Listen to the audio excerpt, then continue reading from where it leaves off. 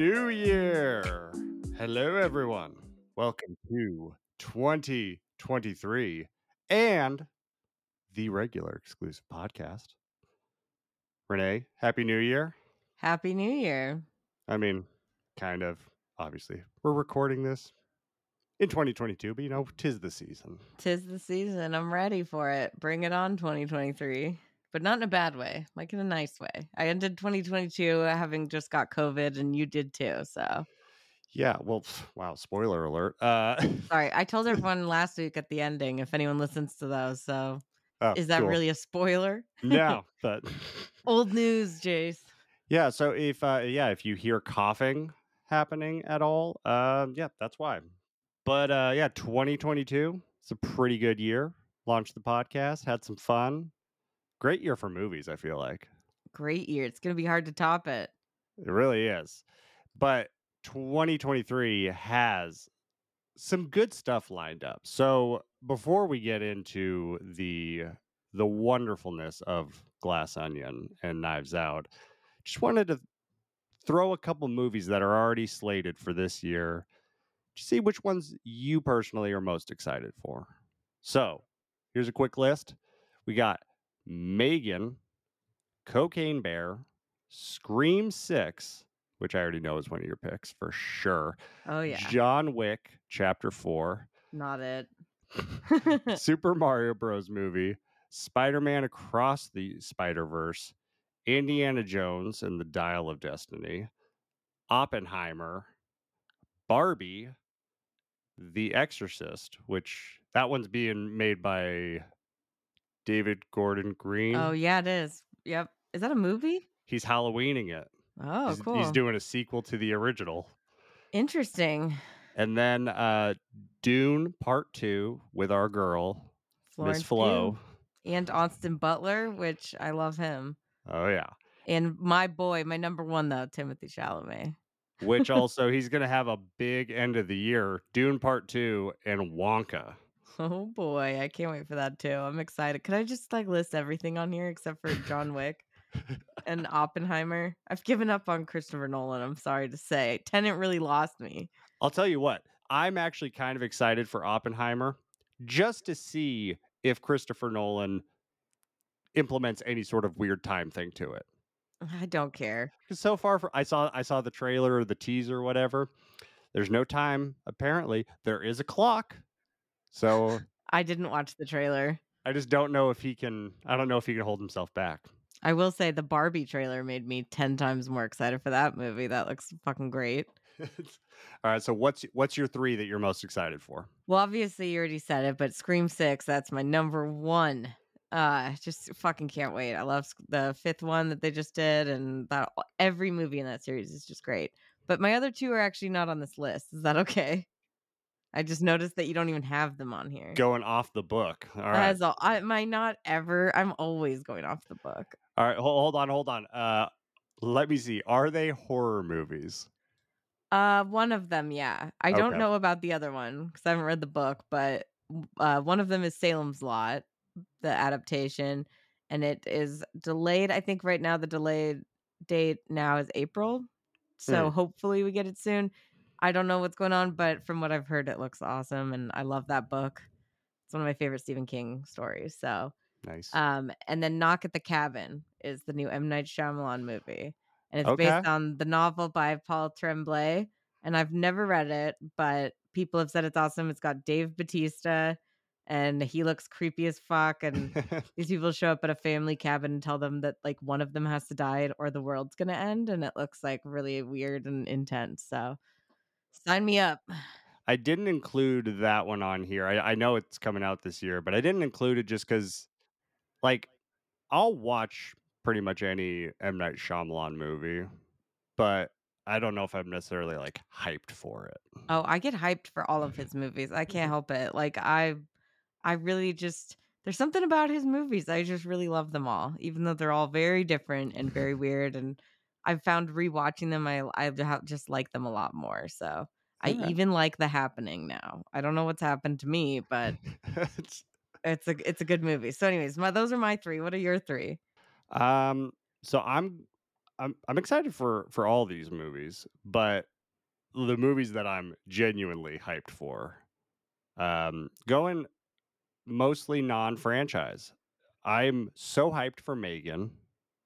I mean, James Wan Bring it on. is gonna do a Chucky movie, and it's gonna be awesome. Like, I'm excited for whatever surprises that will inevitably be in there because I know it's coming, but I'm excited. he did Malignant. It's the same people. I'm in. Then the other one might be ill-placed, but, like, I don't necessarily know if it's gonna change my life kinda movie, but I am so excited for Cocaine Bear. There's so many X factors in that movie that I'm just like, I'm here for it. I just Oh want it to yeah, be great. of course. Last one, I think I'm going Spider-Man Across the Spider-Verse, Really? mainly because the first one was such a surprise. Like, Yeah. I was not expecting an amazing movie, and I got one, and now I'm just like, I want to see how far you guys can take this. And because it's not the Sony live action Spider-Man, it's animated Sony. I have a lot more faith in it. That first one was really, really good. I'm also excited about new Indiana Jones. I think he's way too old to be doing this. I don't know why, but also I feel like the trailer looked like it was all CGI. So I guess that's how they're gonna do it. But the Dial of Destiny, that I don't like that title. Yeah, it's It's too much. It's weird. it is weird. I'm hoping that it's great. I hope it redeems the Oh, for Crystal sure. Skull. Yeah. I'm a little worried because it seems like there's time travel involved, and usually time travel just ends up messy. But who knows? I hope it's great. I hope it's a great send off Yeah. for Indiana I Jones. mean, it's gotta be a send off. He's not gonna be I mean, unless he's on the Liam Neeson path, which, like, I'm sure he's older than Liam Neeson, but Liam Neeson's gonna be doing this too. Dude, this is Disney. They're just gonna do the Mark Hamill thing for Star Wars and just have a totally computer generated deep fake for him. Like, Yeah. he doesn't I have to mean, die. they did do that in, like, the trailer. There's a shot of, like, young Harrison Ford, and it does look a lot better than, like, the young Mark Hamill ones, but it's still, like, weird. It's still they look like Megan. That's the problem, is that all of the AI stuff it's still a little bit weird, you know? It's not quite there yet, but Oh, one day that's what they'll be doing. I will say, though, Cocaine Bear, also very exciting. I have no idea what to expect, but I can say that I might have higher expectations for that one. I think it's gonna be just I hope it's gonna be just the most fun movie ever.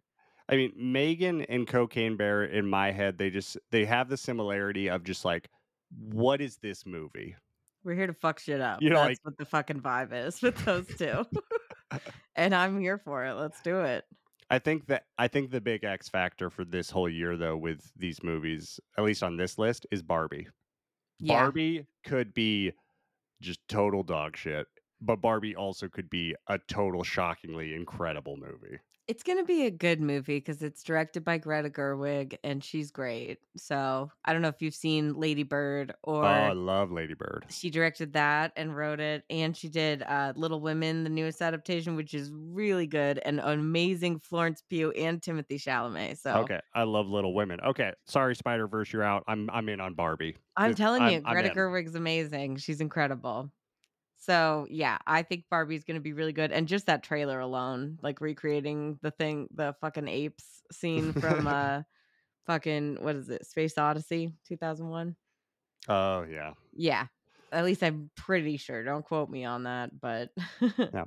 And now listeners, don't get me wrong, I'm hyped for John Wick. Okay, but I'm really glad you didn't pick it. I feel like that's I growth. love John Wick, but like I know I have expectations for John Wick. I'm going in, there's gonna be a bunch of people dying. It's gonna be a great time.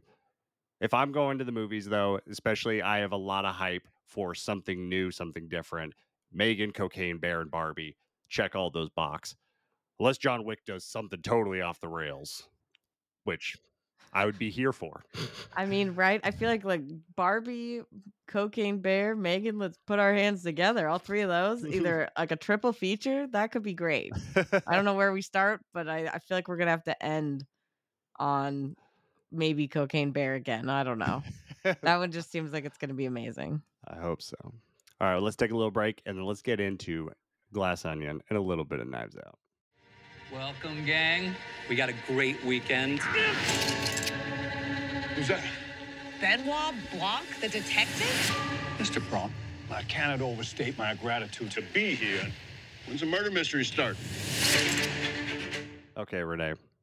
As the pre-definite podcasters of movies, Nice word choice. that's what I'm going for, this is our infraction point to talk about Glass Onion, and we have to talk about Knives Out. Yes. I mean, let's just get the fluff out of the way. Glass Onion is fucking great. It's so good. I love it. It's amazing. So if all you came for is to hear if we like it or not, we just saved you like 40 minutes. So that's all we had to say. No, I think Knives Out and Glass Onion are just so different from each other. So I love both of them in their own unique ways. But I love that Knives Out, the family the whole family dynamic is pretty incredible in that movie, and it's obviously very different from all the like influencers or like famous people that are like all in Glass Onion. So but I do love both group dynamics. I think that they nail that, which is really important when you have a murder mystery, because you got to like be interested or like care about any of the characters, even if they're all kind of like satirical. You know? Yeah. Well, and it's funny that you say they're so different. I agree that they're different, but I think these are two movies that are just different sides of the same coin. Like, there are so many parallels between these movies that we will definitely get into. But yeah, like there are a lot of differences. It's just I think it's just more that there's more like everybody, all the personalities in Glass Onion are pretty much over the top personalities, like Yeah.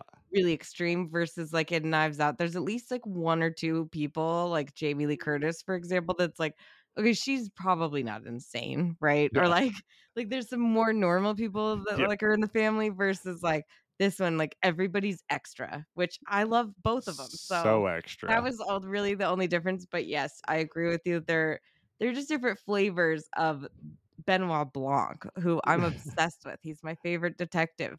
Well, we do have to acknowledge the shared similarity between the two movies, that both movies have super alt-right guys. Well, one's a guy, one's a boy. Yeah. What's the great line from Knives Out? What were the overheard words by the Nazi child masturbating in the bathroom? So good. There's also just the great, like that whole scene when they're talking about that and like what he heard in there, and they're just talking about like his cousin or whatever. She's like alt-right troll, and he's like liberal snowflake, and Michael Shannon's just like, I don't know what any of that means.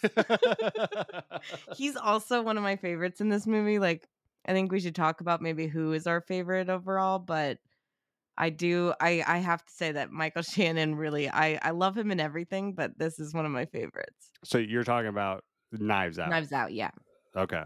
So Michael Shannon is one of your favorites? One of my favorites, but probably number one, like best person that I think is like my favorite in the movie, outside of obviously Benoit Blanc, is fucking Chris Evans. Okay, yes. So this is the movie that reminded me how much I love Chris Evans outside of Captain America. Like evil Chris Evans. I love it when he's just playing an asshole. Like, this is 2016. So like this is around when like Winter Soldier, like mid Captain America franchise stuff. So Knives Out came out in 2019. Oh yeah, you're right. So this was after Endgame. Yeah, right? After Endgame. Sorry, I'm confusing this with another murder mystery movie that's not as good.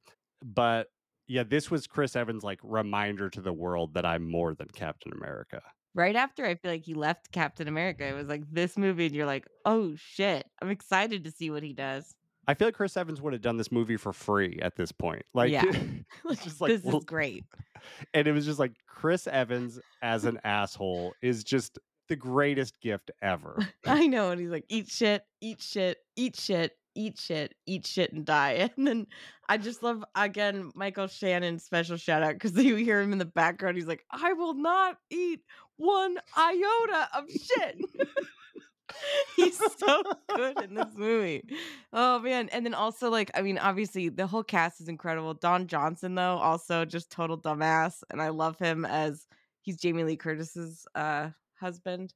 and Chris Evans' dad. Yeah, he's really funny at just playing the kind of idiot, like to talk shit about the family to the detectives unwillingly, and who's obviously lying about shit. Everyone's just really great, but I think overall the dynamic between Ana de Armas and Daniel Craig, they're just incredible together in that movie. I really love their back and forth, and like their chemistry, I think, is really good. Yeah, they are. And before we totally go off trail of Chris Evans, I just wanted to shout out a couple other great lines of his. When he meets Benoit Blanc for the first time, he's like, "What are you, KFC meets CSI?" Yeah. And then when he talks to the daughter, and he's like, "How's that SJW degree going?" Like the delivery of those is just so flawless. I was like, "Oh, you've been wanting to be this guy for so long. You've been Captain America for too long." And he's just he's so good, and he's so good in the movie of, spoilers, making you think that he's actually like the good one. Yeah. Like Because he is Captain America, so you still kind of believe it. Like he's the black sheep of the family, and anyone who feels kind of like the black sheep, like you're kind of drawn to him. And he's so good, especially when the family starts like getting corrupted and like bullying and stuff. He's the one who's not, but it's because he's the bad guy. I know. And it is kind of obvious, like from the beginning, you're like, oh yeah, it should be obvious that it's him. But it's funny because like I didn't think about it the entire time, because what's great about Knives Out and Glass Onion, and I didn't know that he could do it again, and the fact that he did is incredible. But like Rian Johnson literally made a fucking murder mystery where it's like I was so confused because Knives Out, like what, 20 minutes in, it's like you feel like you have learned everything. Yeah. Like you see Ana de Armas's character, so you know that she thinks that like she accidentally drugged him, and then this whole charade with changing and sneaking out and all this shit. And so then later to be like, oh my God, it's so much more complex than that. It's just incredible. It's Oh so good. yeah. It's such a great twist because I think I just didn't suspect him because I assumed that we had seen everything. I don't know why, because I was a dumbass. But it's just like he makes you feel comfortable with like, and then it is like, oh yeah, obviously it should be this guy. Of course. I should have known all along. All the clues point to him. But he really does. He has a good job of throwing you off of like the person who should be the most obvious suspect. But I guess I'm just always going back to Dwight from The Office, and I'm like, who do I most medium suspect? That's who it is. It's never the most or the least, right? So I'm always looking for that. And then Rian Johnson still fucking gets me because he pays homage to like classic murder mystery stuff, but then does it in a whole new way. Yeah, so this actually leads really well. So I was looking at Knives Out and when it was made and the other movies that were around it. And like there's a lot of whodunit mysteries out there, but like there's not a there's the whodunit kind of like Gone Girl. Like that's a Like thriller mystery. thriller kind of thing. There's a very like specific kind of niche that this falls in of like Detective. like Clue kind of Yes, murder love Clue. mystery movie. But more recently, like Murder on the Orient Express, the Agatha Christie stories. That's the parallel. And so Murder on the Orient Express came out in 2017. Mm-hmm. That's why I was confusing Chris Evans with that. And then Knives Out came out in 2019. And their like box office IMDb is almost exactly the same. For me at least, the difference is that I was excited to see Glass Onion. When I heard Death on the Nile was coming, I was like, yeah, that'll be fun to watch someday, years from now, that I will be, bored and watching.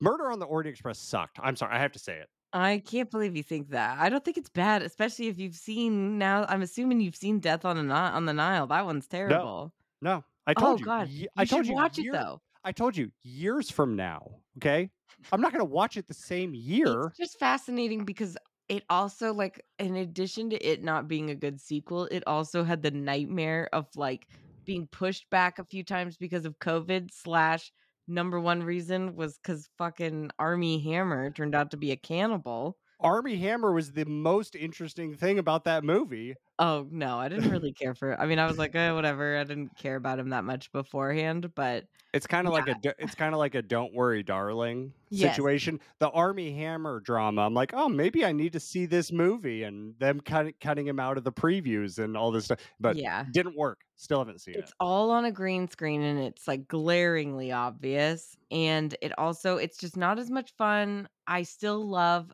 Kenneth Branagh, and I love his Hercule Poirot?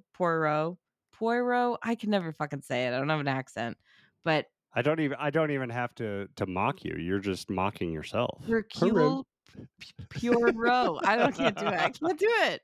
Poirot, whatever it is. But anyways, I think he's the best part of those movies for sure. The cast is good, but then that's only the first one. I think the cast is all really good in that movie. I don't think the cast in the second movie is good at all. Like I love Gal Gadot as Wonder Woman, but I don't think she's a very good actor. I Yeah. don't think she's a very good actress. I like her. I love her as Wonder Woman. Yeah, she's perfect. I really liked her in Fast and the Furious. I mean, again, yeah, but demanding anything else out of her seems like a lot. Her being the face of this movie did not overcome how much I hated the first one. So I'm like, "Yeah, I'm not gonna see this." It is pretty funny in parts to like, wow, and like this is just so bad. And Army Hammer is like, but that's the thing, is like it came out and I was just like, well, obviously this guy's the bad guy, right? Like, I'm not gonna trust this fuck. And then I was right. So don't need to watch it. Wait, the cannibal is the bad guy? Yeah, of course he is. Of course he is. I can't believe they didn't reshoot it. Believe me. I mean, I knew the original story that both of these were based on, so, like, I knew, but, like, I guess I hadn't really, like, thought about Death on the Nile's plot in a long time, I forgot it, so I watched it and I was like, "Yeah, no shit. Of course he was a liar. Look at him, he's a fucking cannibal, dude. Can't trust those fucks." I like Kenneth Branagh. I haven't seen a ton of his stuff, but like I loved the first Thor. I thought I he think was he's a great actor and director. I think he's a great director. I mean, I don't know about actor. I think Daniel Craig is ruining that kind of detective character in my 100%. head. Well, but also because Benoit Blanc is, like, the best because he's also, like, not just, like, there's black and white and right and wrong, and also he's not a dick to anybody or doesn't see himself as, like, this perfect person, like, who's higher than everybody else, which I feel like his character in Murder on the Orient Express kind of does. Great mustache. He has a wonderful mustache, I will say. And the production design on the first one was really great. I love the whole train setting. I think it's a good twist too. Yeah. The first one's really not that bad. The second one, not good. I'll give you that. But the Knives Out just makes those pale in comparison. And then especially Glass Onion. But it's just funny that both of those take place in a tropical setting. With Death Mhm. on the Nile, obviously being, and I was just like, oh shit, like, is it like inspired by it? But I was like, oh no, it's just like 10 times better.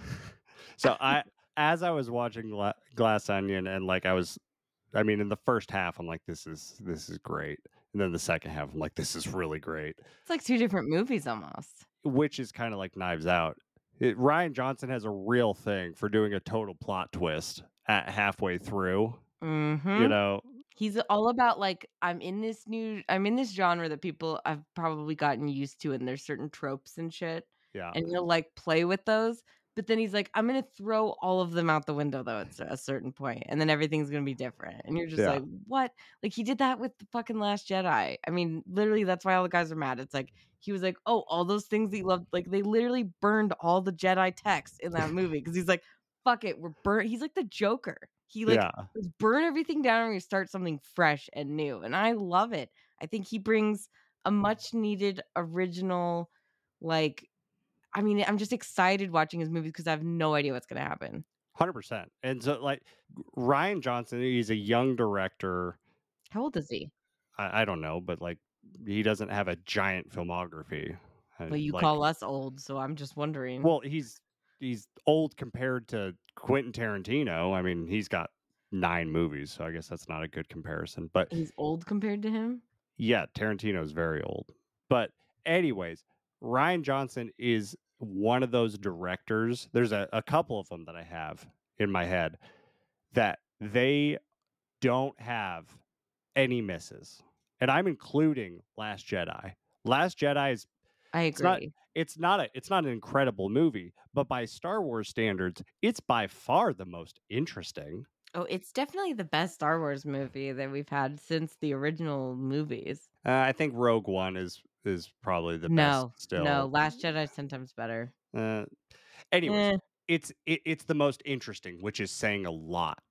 okay, Because calm down. You need to rewatch Star Wars. Clearly, you don't like them. well, I'm saying I love the original three. The prequels are fine. I fucking love the prequels. Get out of here. Okay, Jesus, to not deviate this into a totally Star Just Wars podcast. That's what I'm fucking here for. Okay, I just got to defend all those Star Wars kids out there. Is gonna come for you.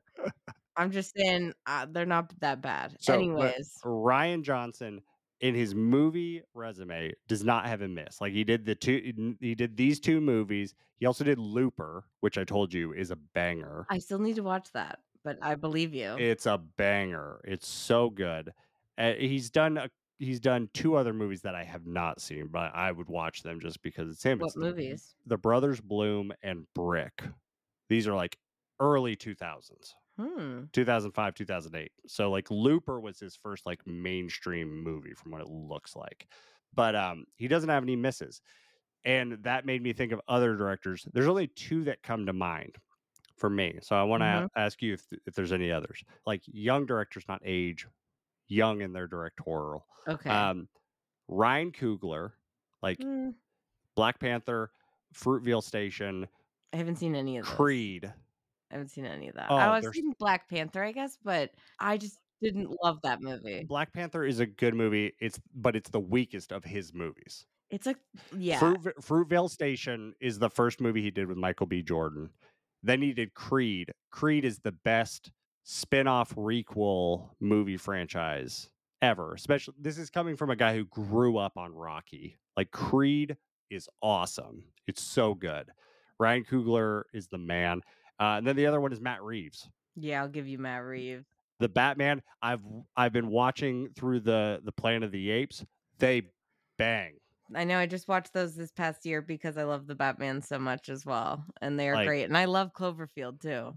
Yeah, yeah. Cloverfield is great. It's like those three guys are like in my head of like these young guys. I'm just like I cannot wait for any movie that they make. Wow. Okay. Well, I'm gonna throw Ari Aster at you because obviously he is pretty. Yeah, actually, yeah, he's pretty. Yep, he's only technically done 2 feature-length movies. Yeah, that's what I'm saying. Only 2. Yeah, like feature length, full like, and I would also say Robert Eggers as well. 2 bangers, back to back. Same. I feel like those movies also came out in the same years. Eggers is up there. Yeah, yeah. Although I don't know if you've seen it. Also, he's done 3 now, and I think The Northman was just fucking incredible. The Northman is no, I've only seen The Lighthouse, which I loved. Yeah. So I need to see the other ones. You need to see The Witch and you need to see The Northman. He has the in every movie so far. But yeah, him like Ari Aster, Robert Eggers, those 2 guys, and then also Jordan Peele, I would say. Oh, okay, yes. He's the king for me, I think, right now as a director that's just like anything that he has his paws in, I'm fucking his monkey paws in, I'm there for it. We're really living in a great time of young directors. I mean, and it's because a lot of them can come up through horror and do something fucking crazy because that's what we want, us horror freaks. Well, and the 3 that I mentioned are great because they're not horror people, but they are doing their thing in the non-horror genre. So like, yeah, good for them. Somebody's got to. It's great that there's not one avenue. You and I both love horror, but it's good to have it across the board. My sister got me a horror movie watching blanket that has all the like top killers on it, and I'm super pumped about it. I'm like, she gets me. Oh my gosh. You know, I love my horror, but yeah, I would say like out of all of them though, Ryan Johnson has his shit together in a way that's just incredible that he is able to keep surprising us after all these movies. Mm-hmm. Especially with 2 murder mysteries in a row, which is really hard to do. Well, and especially Ryan Johnson has the most interesting resume of the 3. Like he's not limited to. He's not kind of like put into a genre per se. Yeah, he can do whatever he wants. Like he did a time travel movie. He did a Star Wars movie, and then he's done 2 murder mysteries. And I cannot wait for the murder mystery show that he's doing with Natasha Lyonne. Oh, I didn't know that. That's Oh yeah, cool. that's why she has a cameo in Oh. Glass I Onion. mean, who doesn't though? We should also talk about that, but we'll get to Glass Onion. I will say, just maybe as our last thing to connect between Knives Out and Glass Onion in both of these movies. I don't know if you know who Noah Sagan is, but he plays Trooper Wagner in Knives Out. And then he Okay, plays like the Daryl guy who's like staying at the fucking compound on the island with he's Edward Norton. It's the same actor. Daryl. Yeah. And he's friends with Ryan Johnson in real life, and he's like been in a bunch of his movies as just like little fun cameos. I love him as Trooper Wagner. Honestly, I really did. I think he's hilarious in Knives Out. Just the few scenes he's in, he always Yeah. makes me laugh. But I'm obsessed with him now in Glass Onion because Daryl, I'm like, that's the guy I want to be partying with. He's like, fucking A. Like, he's just so funny. But my whole thing is that I like to think now, I don't know, that Trooper Wagner, like the pandemic hit him really hard. And that like because I don't think we ever learned his first name in Knives Out. He's just Trooper Wagner. Trooper Wagner. So it could be fucking Daryl. And then like this is what his happened to him in the pandemic. Like hit him hard. Like either something really good or something really bad happened to him. That's all I know. For him to have made this big of a change. Maybe he's just like living his best life because that's what it kind of sounds like. But maybe he's also at rock bottom. I don't know, but I love it. I like to think they're the same character. Oh my god, I would love it if in the third Knives Out we learn that it is the same guy. And he's the murderer. We see the story of how he got from A to B. I was watching him the whole movie. Every time he popped up, I was like, is he the killer? Is it him? And that's why I think because they make a joke about it too in Knives Out when he's like, there was one person who acted with malicious intent. And then it's like, Trooper Wagner. And she's like, Trooper Wagner? And he's like, no. No. But it's like, yeah, wouldn't it be great if it was Trooper Wagner eventually? I'm just pitching my ideas for Knives Out 3 to Ryan Johnson right now. Hit me up. Now knowing that is the same guy. Yeah. That reminds me so much of Scott Derrickson in Sinister and the Black Phone. He's got that guy who plays Officer Nobody or James Ransone. Yeah. Yeah. Deputy so and so. That's right. All right, I gotta shout out one little thing before we move on to Glass Onion. Chris Evans' sweater in Knives Out looks like it's made of clouds. It's amazing. It is the fluffiest, most comfortable looking thing I've ever seen. Really good sweater. And I love it. It's a character within itself. Just like how I also love how Anna de Armas's character throws up when she lies. Such a funny little quirk, and I just love it. It's a good little bit that on the surface seems like it would be totally stupid, but it works. It's great. He's great at that. Little hilarious gags that actually have to do with the plot. It's just great. But yeah, so I think a good full transition to like Knives Out, or sorry, Glass Onion. This is the first role I've ever loved Daniel Craig in. Really? Daniel Craig, I've liked him. I've never hated him before. Like people love him as James Bond, and sorry, he's good as James Bond. I'm a Pierce Brosnan man. It's a flaw of mine, and I own it. But this is the first role I'm like, I fucking love. I'm all in on Daniel Craig now. Benoit Blanc. Benoit Blanc is the best. I will admit I have not seen Logan Lucky. I've heard he's amazing in that as well. I haven't seen that either, but I always associate him before he played Benoit Blanc, because now this is what I associate with him. And I hadn't really watched all the James Bond movies. I think I had seen Casino Royale, and then I just rewatched them, and they're fine, whatever. But I think he's actually like really, really good in A Girl with the Dragon Tattoo, a David Fincher movie, and I love him in that movie, and I loved him and Rooney Mara in that movie. I just think he's great. I've always thought he's a really talented actor, and he was just like, he needed the right role. Yes. And James Bond was great, but it's like you can only do so much, I feel. And this was like him just hamming it up, Glass Onion especially. he's really hamming it up, and he's just having the most fun. And he is like, I love him. I would watch 100 more movies with Benoit Blanc. Yeah, like having fun is the perfect thing. Like Sarah said that he looks like he's having a blast playing this role, and I'm like, that's why I love him so much in these movies. Like it reminds me of like John Cena in Peacemaker. Like Yeah. he is just having the best time of his Mhm. life. And it's actually still a good movie. So that's like that's exactly what you want. I want the Yeah, actors having fucking a great time, because when Benoit is enjoying himself, I know I am. Personally, everything about him, I love his whole like the southern charm and like his little yeah, accent. I think his accent's amazing. It's just so good, and I loved him in Knives Out. I didn't think I could love him anymore, but I do.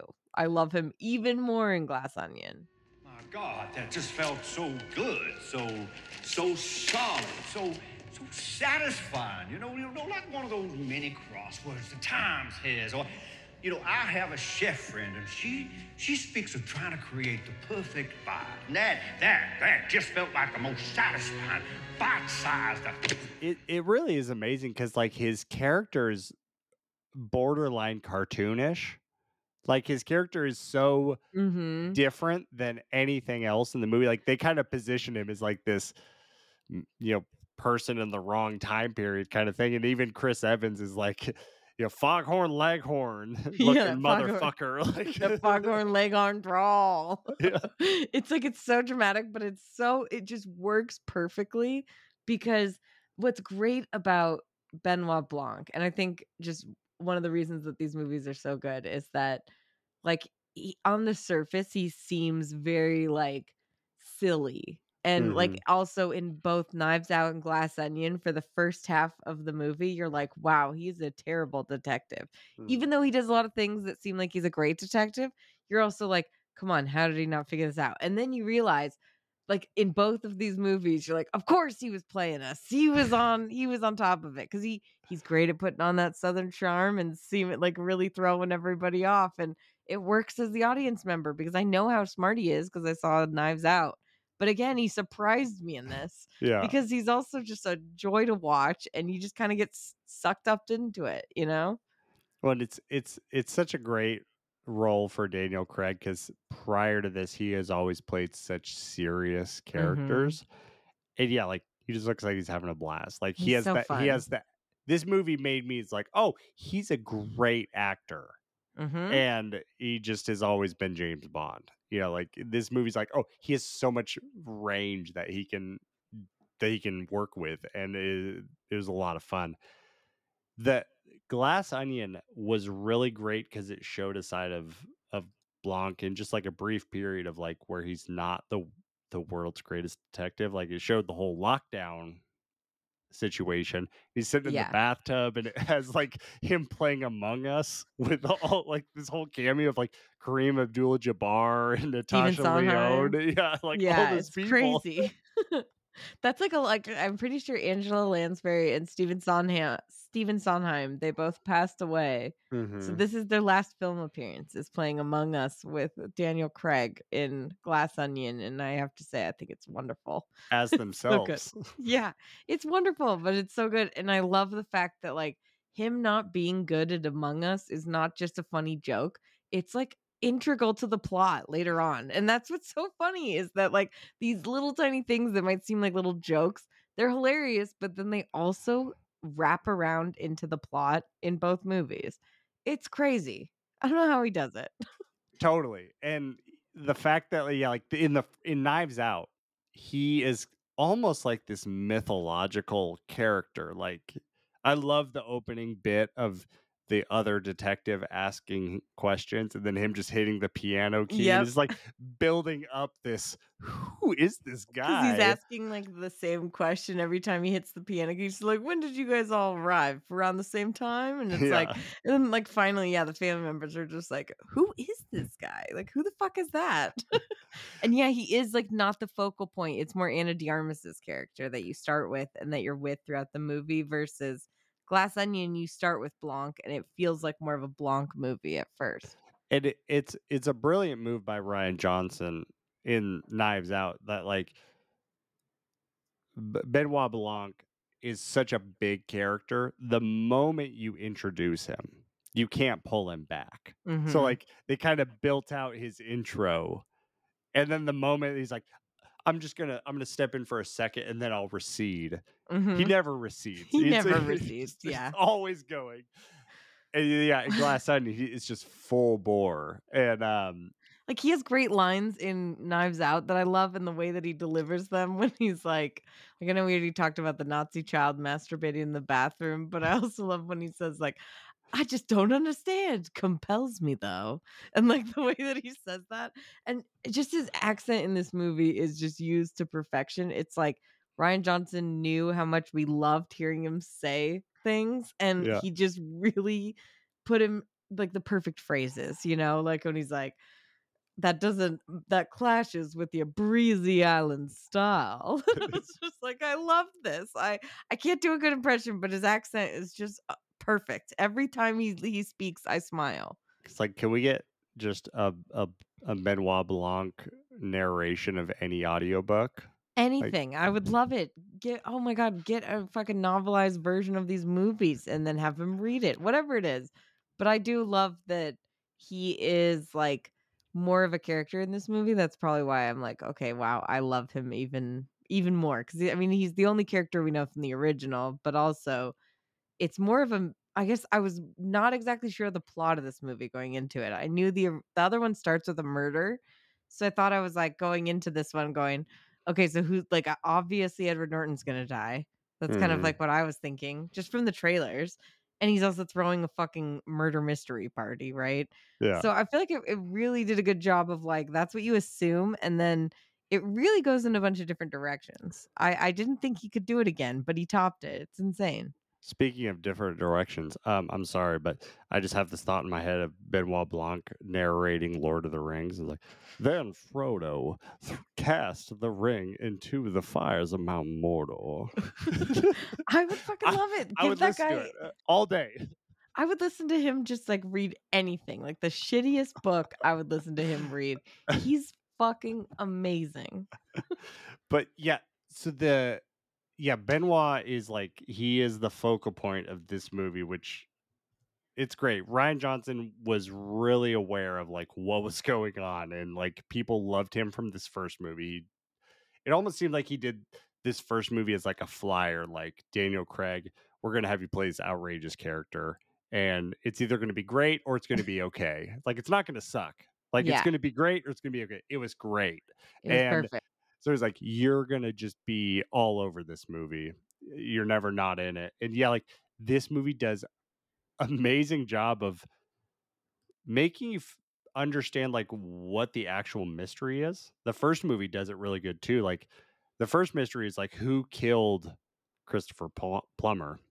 Yeah, Harlan Thrombey, which I feel like that movie is weird because it makes you think that the mystery is already solved 15 minutes into it, because you see Anna de Armas's side, and like he says, the donut hole inside of another donut Yeah. hole. And it's like literally because this like it seems at first glance to fill in the blanks, but then later you get a big twist. And I was like, that was incredible, because I was like, this is a weird murder mystery because I know what happened already. Yeah. But you have to know, like now going into Glass Onion, you're like, okay, so I know that. And he still pulled the rug out from under me. I don't Totally. know how he does it. Well, yeah, and the main mystery of Knives Out is who hired him to Mm-hmm. to look at this. The anonymous invitation. And then they kind of play the same thing in Glass Onion. Mm-hmm. At But- first, yeah. But then they pull it out. And I mean, this movie is great for so many reasons. It's so much fun. Like, I mean, on the topic of, pulling out the rug, they play the whole thing of like who hired the best detective in the world to check this out. I love that they didn't do that again. They Mhm. let you think it was, and then halfway through they do the Gone Girl flashback Yep. plot Second half of twist. the movie from another character's perspective, which was totally like, oh shit. Because I will say, like, I didn't know anything about the plot of this movie before watching it on Netflix because I wasn't able to see it in theaters.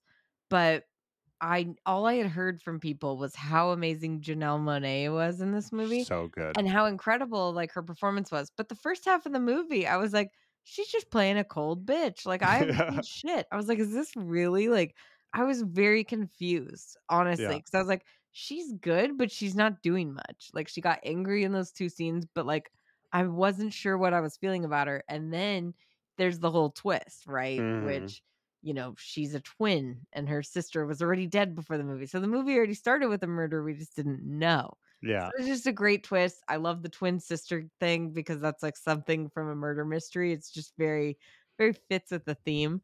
But also the fact that like I just had no idea what to expect. And now it's like I have to watch this movie 100 times in order to find everything because watching it again, you're like, wow, look at all those little things that I didn't notice before. Cause you're like, oh shit, that's not really her. It's just incredible. It it really is, and yeah, like the thing that both of these movies do, and like these movies are very similar. Like it's very obvious that these were made by the same person. These movies do a similar thing in that they keep tricking you on what the actual mystery is. Like the whole movie, like, oh, Mhm. it's who killed this person. Oh no, it's not who killed this person. Who did this thing or who killed like they keep hooking you in. And it's really interesting because like a lot of the time, like a lot of movies, it kind of builds to like it's building to what's the reveal at the end the entire movie. This, it's like, here's the reveal. It's not really the reveal, but like here's a slight reveal, but we're going to totally change what we're actually trying to do here. Mhm. Exactly. Yeah, and then it's like, of course, I knew Blanc wouldn't be that silly and, like, not notice and, like, be so swept up in this little fake mystery, like, murder thing. He's like, of course, he's already been investigating everyone. He just solved the, like, fucking murder mystery party thing because that was incidental. He was already investigating everyone and, like, looking into shit? So, of course, he was like I love that he just solves that in 30 seconds, so that's not even a plot. I thought that was gonna be the whole movie. The dinner scene is maybe my favorite scene of the entire movie because just like it's Benoit Blanc just solving the entire movie Yeah. halfway through. But Mhm. then my other favorite part is I'm so glad they cast Edward Norton to be the Yes. the, the rich guy because He's so good in this his movie. his acting, his reactions to this guy solving this entire mystery was just like the best. It's like his non-vocal, just him, just he. It was so clear that he was just so mad at Yeah. this thing. What the hell? That was not the simplest thing to set up. So it's fine. It doesn't matter. It just I hired Gillian Flynn to write the whole thing. Oh, she's quite good. She's goddamn expensive, is what she is. What am I supposed to do now? Play Yahtzee all weekend? And Edward Norton is so good in this movie, and obviously he's like an amalgamation of like every tech billionaire that we've ever Yeah. seen, like Elon Musk and fucking Mark Zuckerberg and Jeff Bezos, all of them, Steve Jobs even. There's a scene where he's literally dressed identical to him. But you know who he reminds me of the most, and I think I'm gonna blow your fucking mind when I tell you this, okay? Hit me. Justin Timberlake in The Social Network when he plays Oh the guy who's yeah. fucking the founder of Napster. He's like, what's cool? $1 billion. And I swear to God, Edward Norton watched that movie on repeat because the shit that he says in that movie is so similar where it sounds like it could be smart, but he also is like a total dick. And you're just like seeing through a lot of his shit. And you're like, that's not that, like, you know what I mean? It's just there's something off about it, but it's the same performance almost. Private behavior is a relic of a time gone by, and if somehow, someway you've managed to live your life like the Dalai Lama, they'll make shit up because they don't want you. They want your idea, and they want you to say thank you while you, excuse me, wipe your chin and walk away. That is 100% accurate because Yeah. like a lot of the billionaire people, like they're all socially awkward and weird, They and play up that angle a lot more versus like the like party social guy, whatever, who's like the swindler, right? yeah, Part of the business where he's not necessarily the smartest one, but he's able to swindle everyone to thinking he's the smart one. That's a great spot. I did not think of it, but you're 100% right. It was just that especially that scene when he takes him out to lunch and says, like, you know what's cool? $1 billion. And I was just like, God, that's fucking him. He's playing Justin Timberlake. It's like that whole point with the infraction point and like that whole speech about disruptors and all that. I thought he was definitely like unbelievable. I love the cast in this movie, just like I love the one in the last one, but I think I like the Knives Out cast a little bit better. I do think everyone's really good in this movie, but I just don't think they're all used to their full potential like Knives Out.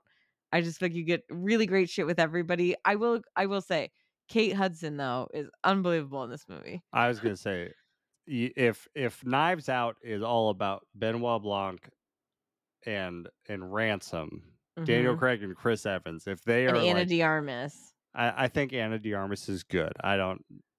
Yeah. To me personally, I don't think she stands out as like incredible. Oh, okay. To me, when I watch Knives Out, it's Daniel Craig and Chris Evans. In this, I think Daniel Craig and Kate Hudson and Edward Norton. Kate Hudson is incredible in this movie. She's so funny. She's so funny. Her character is so over the top, but like it's so good. But it's so great. Like it's not a problem in my head. Then there was the whole thing with the Halloween costume. It was a tribute to Beyonce, but people did not take it that way. The whole thing, and it also comes out with something really poignant out of it, which I love, but like her whole thing of like when they're like, please don't tell me that you thought that sweatshops are where they made sweatpants. And it's like, oh my God, you're so dumb. But then it's like that whole thing that, you know, fucking Edward Norton's all like, you know, she just speaks what everyone's thinking. She just says whatever she wants and people can't handle it. And then like you get the best line ever when Benoit Blanc is like, it's a dangerous thing to mistake speaking without thought for speaking the truth. That was really incredible. Like out of that hilarious joke, again, something really poignant came out of it. I almost got that tattooed on my neck. And then I was like, but I should think about this. Yeah, because is that too much? Maybe it is. That was what he was saying, I guess. Yeah. But it's so good. It's such a good like point. And that's what's so great about this whole movie is that he's really doing a whole thing about how rich people are just shitheads, basically. Both of these movies. They like to call themselves the disruptors. But I knew who they were, and I told her who they were. Shitheads. So this movie made me think about, okay, we have Knives Out. So part 1 is family wealth. Part 2 is, I don't know what the right like term is, but it's golden titties. Golden titty wealth. You know, non-family wealth. I'm like, what is part 3? I was like, is Rian Johnson like can he do this kind of story with like a middle class kind of grouping? I don't know. But I really enjoyed watching Knives Out and Glass Onion together because their stories are so different, but there's a lot of like common threads, like through lines with this. So like I wrote down like, so if we look at like who the main characters are from like a wealth standpoint, we have Miles, who's Edward Norton in Glass Onions, and then we have Harlan, who's Christopher Plummer in Knives Out. He's so good. And so the big difference is that Christopher Plummer, he is sharing his wealth out of a sense of like family obligation. But eventually he realizes that the harm he's done to his family because of this. But he's doing it with the best intention. And then in Knives Out, he tries to resolve his error by cutting everyone out of the will. Everyone coming out. And then really the timing of his death is the most unfortunate part. Like it's a harsh reaction, but like his death really just makes it a whole lot worse. Whereas Glass Onion is kind of the opposite. Like Miles is essentially he's a magician looking nobody. Like in the flashback, like with the hair and the pony. He's Tom Cruise in Magnolia. That's what he is. It's literally the exact same fucking outfit. It's hilarious. It's horrible. I hate seeing him with that outfit. It's almost as bad as Dave Bautista with hair. Oh yeah, Dave Bautista with hair is really weird, unfortunate. Is weird, especially as someone who grew up watching wrestling and he's never had hair. No, it was upsetting. But yeah, so Miles, like, he gets wealthy with Andy starting Alpha, which, side note, I paused the movie. Alpha is a total like crypto blockchain kind of company.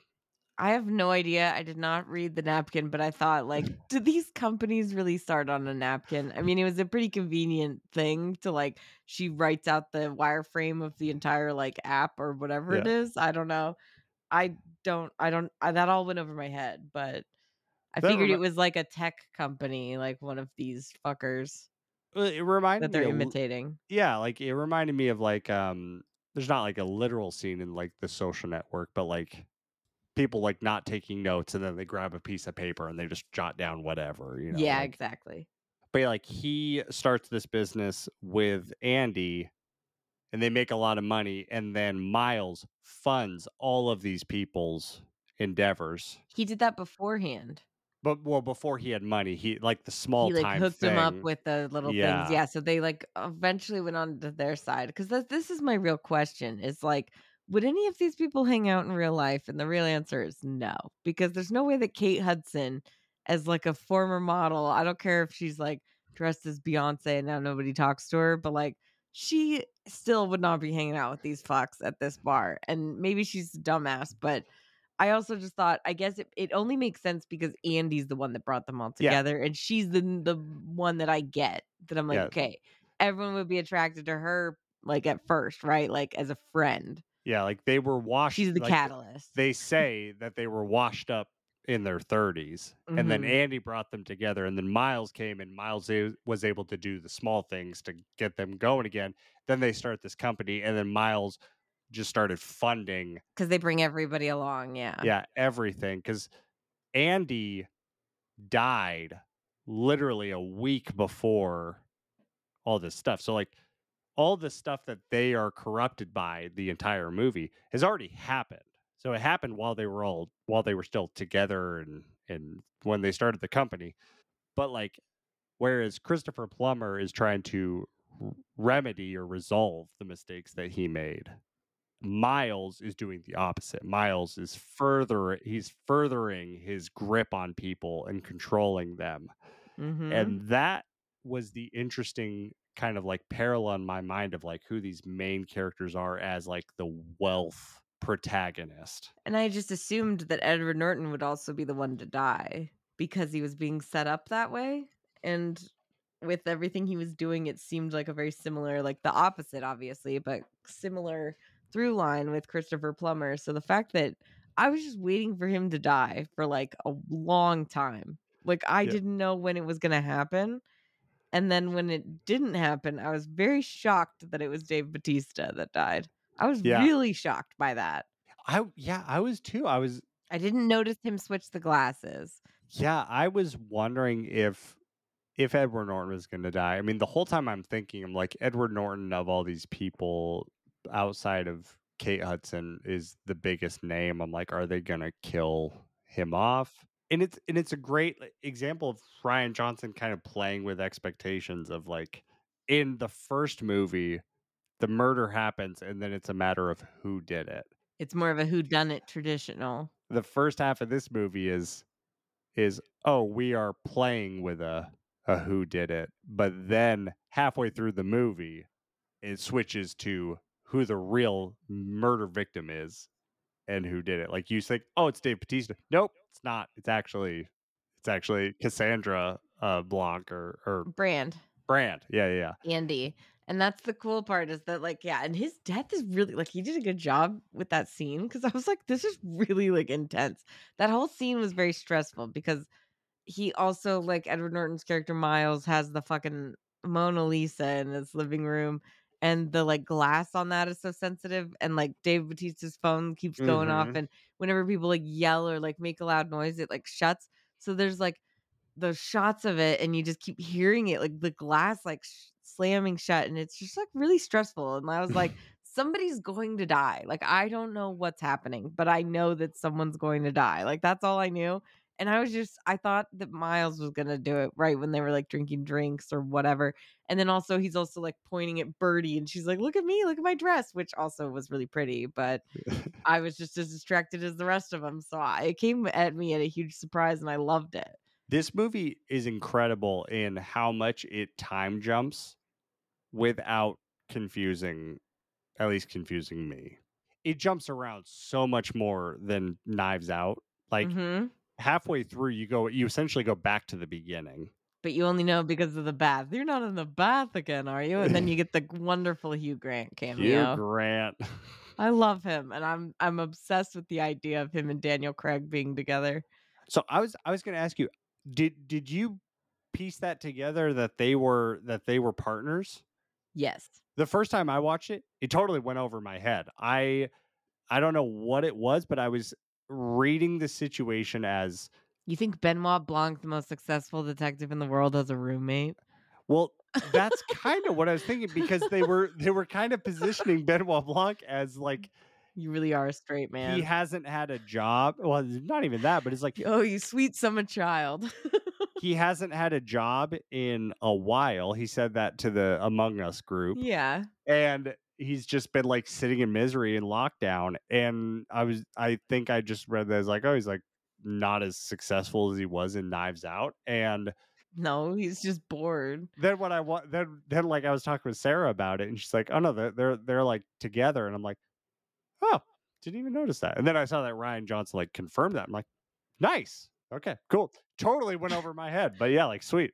People that were shocked that like they would confirm that he's gay in this movie. I'm like, did we all forget about when he's like singing show tunes in the car and fucking Knives Out? Yeah. And then if you really have any final concerns of is he really gay, just watch the scene where Ethan Hawke sprays that shit down their throats and everybody fucking gags except for him. And we're like, that man could take a dick. Respect. So good. Everybody else just freaks out. And also Ethan Hawke, what the fuck? Love what it. A random cameo. This movie is filled with cameos. But he was filming Moon Knight nearby because they filmed this over in Greece. So he just stopped by for the day and just shot that scene. And I love that he answers no questions because like fucking Benoit Blanc is like, what is that? Open, please.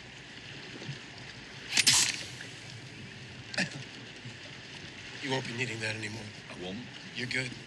What is that? Is that some kind of disinfectant? Oh. You're good. Have a great trip, everyone.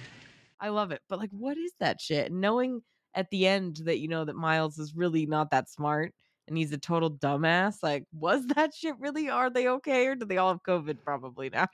I also loved Kate Hudson's character. Like they all have the mask and Kate Hudson just has like this. The mesh mask. You know that was like literally styled after Lana Del Rey did a mask like that in fucking like during COVID, and they did the same one. Sounds movie. About right. I know. I'm just like, but and then that's what's great is that like even just from the beginning scene on the dock when everyone shows up, you know who these characters are based on their masks.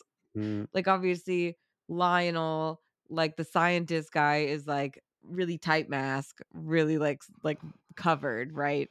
And then Catherine Hahn shows up and her nose is out. She's like all like, you know, crazy, like stressed out, just running around. And then like, of course, Kate Hudson has like the fake mask that's not even a real mask. And then Dave Bautista and his girlfriend Whiskey, when they show up and they have no mask, it's just perfect. Sets the framework for people that hate this guy to get away and have a vacation. Also, the box in the opening scene, so cool. Well, it gave me real Hellraiser vibes. Yeah, it did. I mean, without the torture porn aspect of it, but I mean, I just felt like a real moron when like later when Benoit Blanc's like, oh, with the children's puzzle games in it. And I was just like, what? Children's puzzles? I would have never figured out how to open one thing in that box. I'm totally like the birdie that's like, tic-tac-toe, it's tic-tac-toe. That's it. Or like, oh, music, I know this. She was so good. Or like, Alexa, Shazam this song. Alexa, Shazam this song, please. Alexa, Shazam the song, please. This can't Shazam, it's a lamp. I love you, Birdie. I love you too, Claire. This is a lamp. Birdie was like the real MVP of the movie. I just love her so much. But I did also notice a lot of people mentioned online too. So like I guess you know how Apple has this weird thing where like in movies villains can't use an iPhone, like they can't own an Apple phone.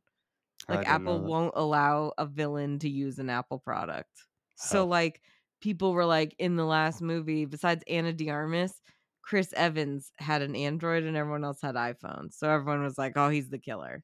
I guess. Oh, I didn't know interesting. that. So in this movie, like everybody has a non-Apple phone. I feel like, and so I was like, that's pretty funny because I think that's such a stupid fucking rule. That like, why is that a thing? Whatever. But anyways, I just thought that was a funny moment that I did not realize when I watched it, but now rewatching it, I'm like, oh, that's good. Way to go, Rian Johnson. I mean, I'll talk about a real offensive injustice. These professional wrestlers, they are ruining our middle age. Sorry, the male middle age. Okay. Dave Bautista is 53 years old and looks like that. John Cena's 45. The Rock is 50. Okay. As someone who's in my 30s, I don't stand a chance. I mean, like if Sarah was ever to look at me and be like, "Oh man, Dave Bautista in Glass Onion," be like, "We're done. Like it's unattainable. I got nothing." And it's upsetting to me. I don't know what to do with it. There's nothing I can do. I mean, hey, Jennifer Aniston is well into her 50s, and I have to look at that too and be like, really, this is where I'm at. And that's what I can't ever attain that, even now. There's no way. And Dave Bautista, the one like indicator that he's old is that you can kind of see he has gray chest hair, but that's it. Other than that, I mean, like, I have friends that like I would totally see wearing the outfits that he wears in this movie, but he fucking pulls it off. He looks so hot. With the gun. Yeah, no, the gun is hilarious. The fact that he wears this gun, and it's perfect because he dies of a pineapple allergy. And my first question was like, where the fuck is his EpiPen? But I'm like, of course, this fucking moron wouldn't wear a mask because of COVID, wouldn't fucking care about an EpiPen, but he has a gun on him at all times in case shit goes down. But it's like the actual shit that goes down, he's not prepared for. I loved it. It was perfect. It's great. Every little thing comes back around, man. It's wonderful. It really is. And another parallel to Knives Out was like in Knives Out, we see the evolution of people's corruption when like money is taken from them. So like we see like Walt trying to intimidate Marta, all that stuff. Like we see what happens when money's taken from them. In Glass Onion, we kind of see a different view of like all these people are already corrupted. Mm-hmm. And we get to see the fear of them losing everything, and how they act. And even more so that like Benoit Blanc is a huge part of like why I love these movies, because he really supports and propels the female character that's like the hero of the story to be the ultimate hero by the end, and maybe not typically by like your regular standards like this movie, because once he burns the napkin, which like of course he fucking does, right? You're like, fuck, what is he gonna do? And you're like, Benoit Blanc, like he says, he's not Batman. He can't do everything. But what can he do is he can like literally like support her to go, here's that shit. Give them a reminder of like this explosive fucking shit that your sister was like, no, I'm out. And she blows up the whole house. It's amazing. It's so good. And I love his support of both of these characters and how he's just, I think he has wonderful chemistry with Janelle Monáe, especially. Totally. Like, I want them to be detective partners in the next few movies. He's like, you're so good at this. Yeah. Well, and one thing that they did better in Knives Out than they did in Glass Onion is tell the audience that he is not a detective. He's a private investigator. And that's why, like, he's not obligated to turn people in or like bring the law in. Like, he is a third party. Mm-hmm. In Knives Out, they did a really good job of like of putting that there. in Glass Onion, they've never mentioned that. Like Well, I that's think because what it's a sequel. We already know that. We know that, and he does say, "I'm not Batman. There's a certain point where my jurisdiction ends." And that's why another reason these two movies are great is because in the old murder mystery stories, the detective spiel at the end was that that's the final word. Whatever he says goes. Who cares about evidence? They would mop up blood back in the day because they didn't care about evidence. So it's like nowadays, like you have all these fuckers that like have money and wealth and shit behind them. Like, how do you get those? You have to kind of go out of the box means, right? Or out of the totally. box ways. And I think Yeah. that's why I love that he still saves the day in his own, in almost a Batman way. That he's like, I'm not Batman, and they do kind of say that, but Well, it's the littlest thing, but like it's the littlest thing that explains his actions at the end. Like if he was a cop, it would take a lot more to like justify him turning away from the law per se. I mean, You yeah, know, but that's the thing is that it's the he's just a smallest thing. detective. Yeah. It is, but that's what's great is that it used to be the detective had all the power, right? Like whatever he says goes, right?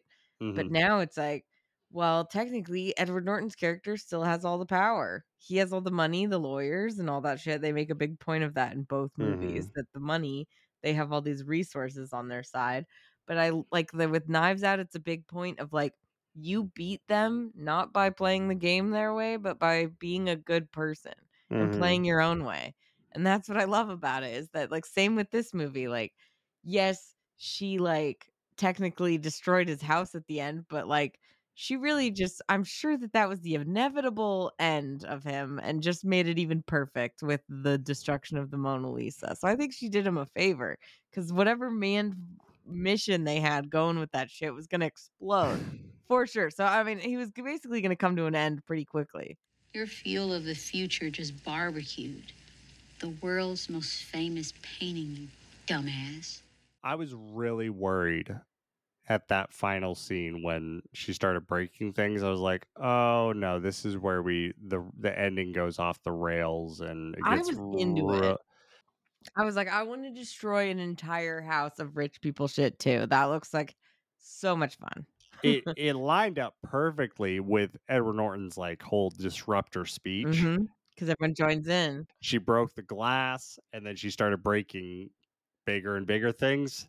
And everybody joins in at first, and then she goes crazy. Then she starts lighting shit on fire, and people are like, whoa, whoa. Catherine Hahn, her line when she's like coming in real hot.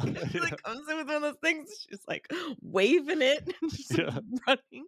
She's so good in that whole part. It's just that whole ending sequence is perfect. And then the destruction of the Mona Lisa at the like when she goes for like the fucking little Mhm. of course he installed the fucking thing that would override it. Yeah, but like the way they ended it, like explaining is like your thing that was going to be the next thing destroyed the most famous painting in the world. I was like, oh, nice. Okay, So that good. okay. I was real worried this was just going to be a destruction ending and then it stops, but like it didn't. Like there was I a was worried about that too because I was like, it can't. I mean, it's almost like Knives Out where you think that like he wins at the end because he's like, well, I guess you thought I killed Fran. Well, I guess I didn't because she's alive. Blah blah, and then she pukes on him and says, "No, I'm lying. She was dead. So you just confessed." So it's like I was expecting like a twist where the good Mhm. guys come out on top because I was like, there's no way that this guy's gonna win because it was like fuck, that sounds like a real life ending, which, like, I get it, Mhm. but, like, also, I need an escapist ending Yeah. because I like, if it's, like, the same thing I've mentioned before with Jordan Peele and Get Out. Like, if he had ended that with him getting arrested by the police, as realistic as that would have been such a fucking bummer, right? Yeah. It would have been really depressing. And this movie was so much fun that I was like, there has to be something. And then I love that it's like, it's just so perfect because it's also, he's going to be forever remembered in the same breath as the Mona Mhm. Lisa for destroying it. It's just, it's perfection. And they're totally different cases and totally different movies, but I believe he worked on, Ryan Johnson, I think, worked on Knives Out for like 10 years, Oh like wow. some really long time. Could have been less than that, but I know he worked on it for a long time, so I was really like, "Is he gonna be able to pull it off doing Knives Out 2 and 3 so quick after, like, spending so much time on the first one?" And I was just over the moon at the fact that not only did he, I just feel like this one's just as good as the first one. A year in lockdown is at least 5 years in normal life. I mean, yeah, I guess you're right. I feel like that really did help a lot of people, like with like rewriting and doing things and spending more time on shit. And I mean, to kind of wrap up the the parallels between this and Knives Out, like the ultimate point of Knives Out was like it was a story about doing the right thing versus doing the selfish thing, regardless of whatever the stakes are. You know, everyone had all these stakes of like their marriage or inheritance or their family, and like Marta was the one who chose to do the right thing every time, even at her own cost. Mm-hmm. Glass Onion, the point of it is that some people use money to control other people, and we give the heads of some of these giant companies way too much credit. Like, these companies are Mm-hmm. driven by thousands of people, and maybe the celebrity CEOs are just taking more credit for someone else's idea, which is Edward Norton. His whole thing is he steals Yeah. this entire credit from Andy. He social networked her ass just like fucking Mark Zuckerberg. I'm just saying this shit happens. These guys are really like this. And maybe we idolize them a little too much, kind of like the Mona Lisa. And look how that turned out for both of them. I will say I love the comparison of like when you're seeing them, they're talking about the Mona Lisa and how you never know what she's really thinking, and her smile changes in her face, and something that seems so simple is actually so complex. And they keep flashing back between the painting, and then Janelle Monáe.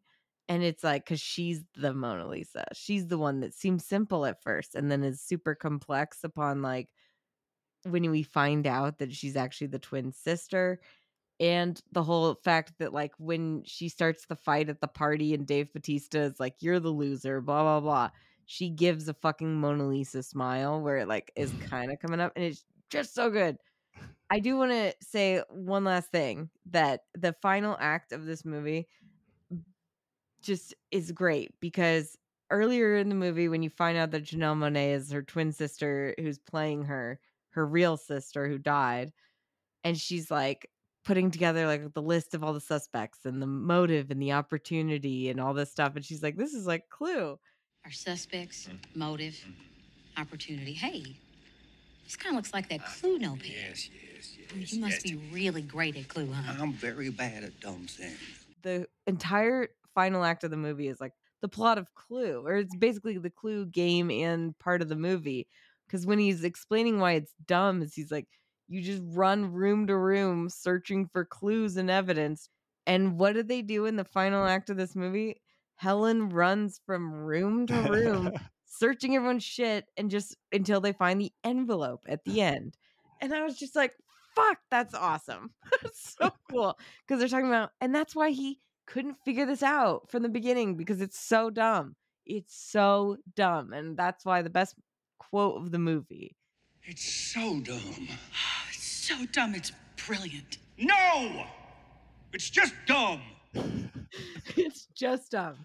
Credit to Rian Johnson, because the first one ended with Blanc knowing everything, like him piecing everything together, and then this one ends with everything that he knows is incidental. Like, none of this was intentional, none of this was complex. It was just one person being dumb, and that was the hard part for him. He said it himself. Yeah. He's bad at dumb things, and that's why he hates Clue. Terrible game. Terrible game. And that's what's great, is that in both movies too, like the plot of the actual answer to the like who did it is told very early on. In Knives Out, when she realizes that she switched the meds even though she actually didn't, but she realizes that the names on the bottles are different. And he's like, this is actually a really like efficient method of murder. Like, I'm gonna write this down. And he's like, so if somebody switched the meds on purpose, and I'm like, that's like literally exactly what ends up happening. So it's just really funny that like they tell you that, but you just kind of like don't talk about it. And then in Glass Onion, The same thing happens with Benoit talking with Helen / Andy, and she's like, what if Miles just did it? And he's like, Miles Braun is not an idiot. He wouldn't do that. I mean, especially if there's other people who are willing to do it for him. And then it's like, that's literally the ending. So I have to just watch these closer the first time. I get so swept up by everything amazing that's happening that I don't pay attention to the little clues. I try to, but he's so good at misdirecting you that if he's going to just stick to murder mysteries, I'm going to fucking love it. But like, I know Rian Johnson could probably do anything, and I'm here for it.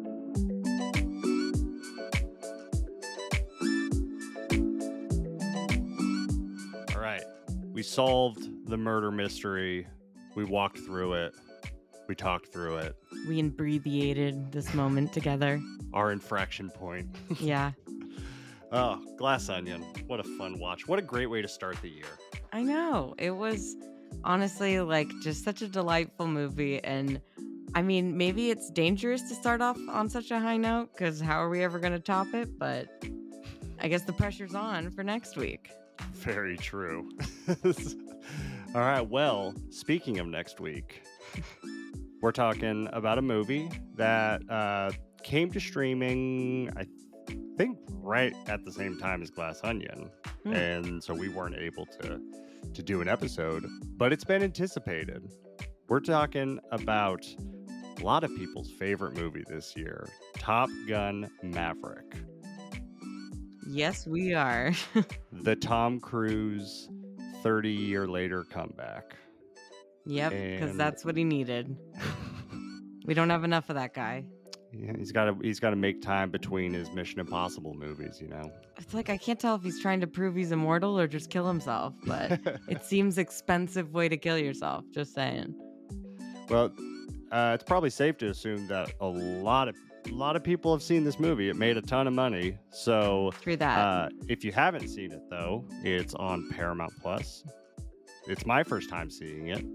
And, obviously we're going to talk about Top Gun, the original as well. So obviously, which I haven't seen.